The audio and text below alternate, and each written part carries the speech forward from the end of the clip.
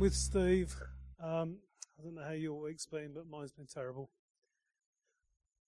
So, interesting really, lots of stuff happening at home.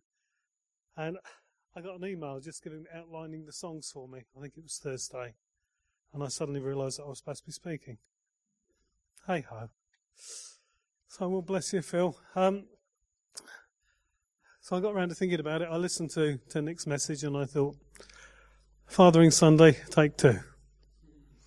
I don't know what you guys are like, but I sort of wanted to settle into the comfort zone. And I thought Father's Day message, I can do that. That's not particularly hard. So I said to Jenny, try and keep the little pup quiet. I'll go and sit in the office a bit. And I went and sat in the office. And 2 hours later, I still hadn't written anything. Kind of just sitting there, and suddenly the emotion of many things came over me. Just want to share with you what I was thinking. I sat and I prayed a bit and had some tears, some experiences of joy, unexpected emotion. Just suddenly sort of overwhelmed me. And I thought of many things. I thought of parents here. I thought of single mums. I thought, how do you speak on Father's Day and you don't include single mums because they're fathers as well? Thought of them. Wow. Sat and I thought of fathers here for whom Father's Day wasn't a great experience. Yeah, I thought about, actually one of the things that I first wrote was father hunger. There's a hunger for fathers in our nation. A hunger for men to be men and for kids to be loved. Wow. So I had all of these mixed emotions and thoughts and feelings, and after 2 hours I'd still not written. I went downstairs and Jenny said I did well, I kept the dog quiet, and I said yeah, but not for long enough. Because still the page is empty. And I thought I'll go to work tomorrow, and when I'm at work that'll be a good place for me because I can sit and I can think and I can work, and that'll be fine. And I had this other thought that ran through my head all day. That we talk about absent fathers, but they're absent children. Children who are missing from the Father's house. And found myself just praying that God would return them home. Some of us dads have been waiting a long time for our sons. Some of us don't see them. Some of us are missing them. This is the reality of Father's Day. Some of them are lost and wandering. Father, have mercy. Bring them home. So I kind of... let's lighten this a little bit. I heard a story of a father sitting in church and the offering basket was coming round, sitting with his small daughter, fishing in his pocket to find some coins to put in the basket. And the little girl looks at him and she says, don't put anything in for me because I'm under 5. Wow, that was good. So, there's no guilt trips today, guys. I'm aware that when it's Mothering Sunday, we honour mothers, and rightly so. You do a wonderful job, bless your hearts. But when it comes to guys, we try and teach them how to be good fathers. We pick the examples out of Scripture and say, why can't you be like him? Why don't you quite measure up somehow? You need to improve. I don't want to do any of that stuff today, actually. But I prayed a little bit, and I sat and I thought, well, actually, Jesus had a father. I didn't realise the implications of that until I realised that he got two fathers. He got Joseph as his earthly father. And I was impressed by that, and so I thought I just wanted to do this, really. We often hear about Mary and her role in the birth of Jesus, but we hear very little about Joseph, and I've never, ever, in many years, heard anybody speak about Joseph. The overlooked one, the person who was passed by.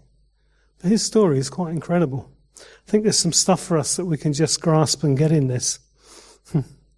He was the father who adopted Jesus. Come on. Every child needs a mother and a father.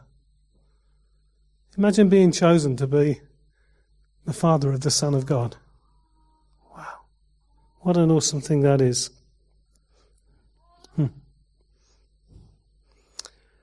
want to say that in the providence of God, he chose this man to raise Jesus into manhood. Mary and Joseph were chosen to be parents.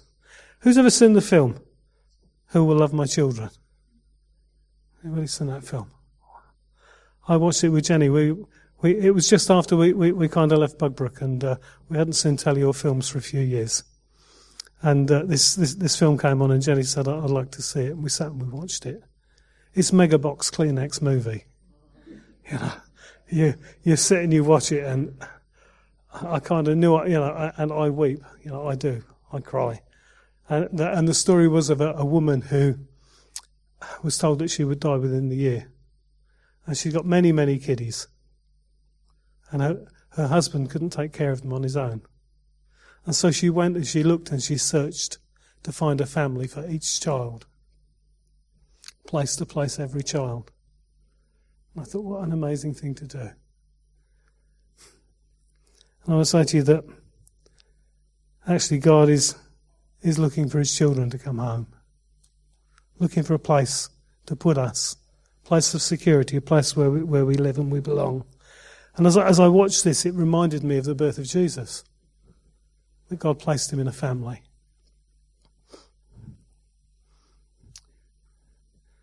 God went looking for parents to raise his only begotten son. Wow. Who's up for that? Not I. And I sat and I thought about speaking on Father's Day, and I thought, well, if I'd got a great family, if my family was the best family, if all of my kids were in a good place, then I could do it. Not true, actually. Not true. I thought, how do you qualify to speak on Father's Day? And I got to kind of Friday and I thought I'd rather be anywhere else than here. And I know some of you hurt too. I know some of your kids are absent too. But God will bring them home. So I want to talk just for a little while that God searched the earth for a young girl. He found a teenager engaged to be married. The Bible says that she found favour with God. A godly young woman. But I want to say that God also went looking for a father. And he called Mary and Joseph together. Here's the point of it, that God demonstrates that the role of a father is just as important, or equally as important. Fathers are not needed for the physical act of conceiving a child alone, but they're also needed for the bringing up of children. The child was conceived in Mary's womb by the Holy Spirit, and a miracle took place.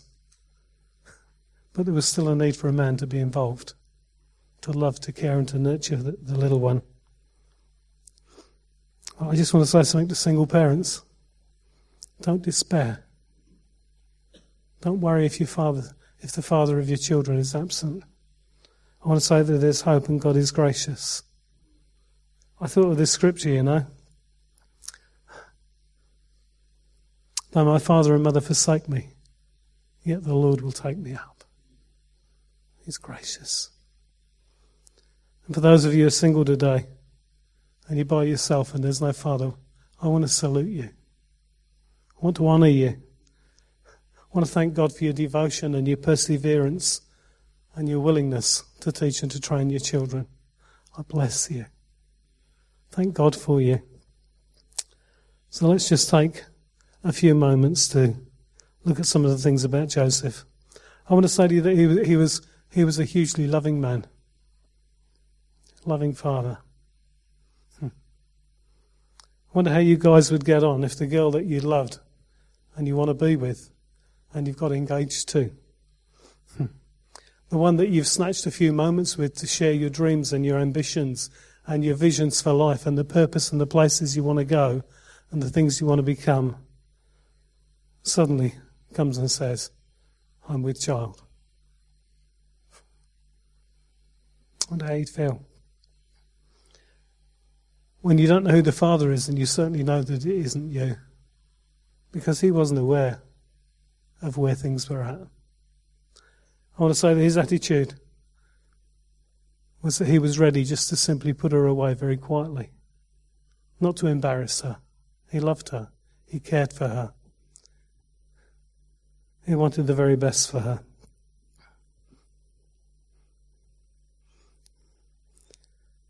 He didn't want to humiliate her or expose her, but in his heart he cared for her. Didn't carry any vengeance or bitterness in his heart towards her. And then in the dream, God speaks to him, so he marries her. Wonder what it would be like to take on a child that's not yours, to love it and care for it. I think that's awesome.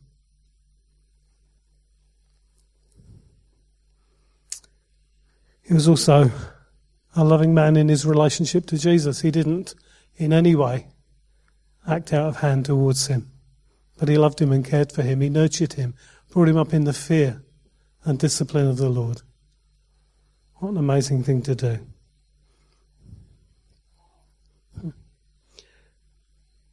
Jesus took Joseph as his father, honoured him and respected him, became part of the family. I want to say that my father never taught me anything, actually. And for that I carry a sadness in my heart. But Joseph taught Jesus the trade of being a carpenter. I want to say that he adopted a man that the rest of the world would reject. I want to say this, he was a devout man. He attended the temple, he worshipped God. He kept the traditions and the customs of the Jews and taught Jesus the same. How awesome is that? What kind of example are we setting for our children? He was a man who was obedient. Any of you guys ever packed up a business and just disappeared and gone to Egypt because you had a dream? He was a man who followed the Holy Spirit. And he was a man of faith. It takes faith to pack your bags and to leave, to go to a distant land and a foreign country.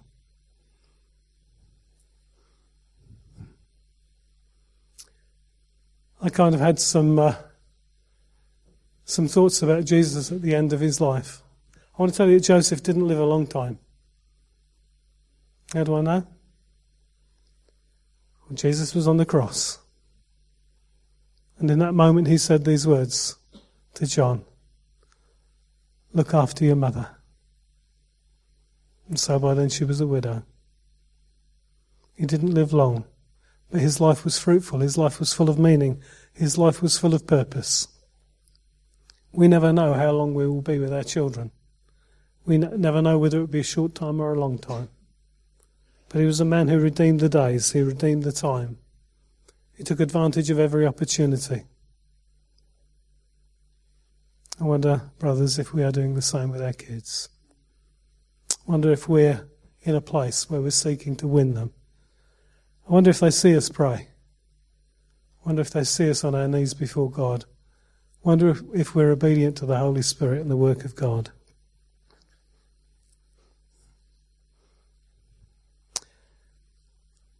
I discovered this, that Joseph had two other sons, James and Jude, that they wrote books of the Bible. One was a leader in the church in Jerusalem. And I'm nearly finished. Let me just say this. None of us know how much time we have left with our children and our families. A year? 2 years? How many days? How many moments? Let's be those who redeem the time. Lay hold of the opportunity. Encourage our children to walk with God. I stand before you today not a perfect father. Not the best father. But one who longs in his heart for his children to come home. So I I simply want to pray. And then we're done. Father, I thank you for your goodness. Father, thank you that you make a way for us to come to you. Father, I pray for every child today who is missing and lost. God, that they would find their way home. Father, that you'd work in hearts and in lives. God, I pray that you'd work in us. Father, helping us to see what a perfect and good Father you are. God, I pray that you would bless fathers in this house today. And God, that you would cause us to know your goodness, your grace and your mercy towards us. And Father, that we'd understand how great you are. God, I pray that you'd bless us and bless our families. In Jesus' name. Amen. I conclude with this. Happy Father's Day.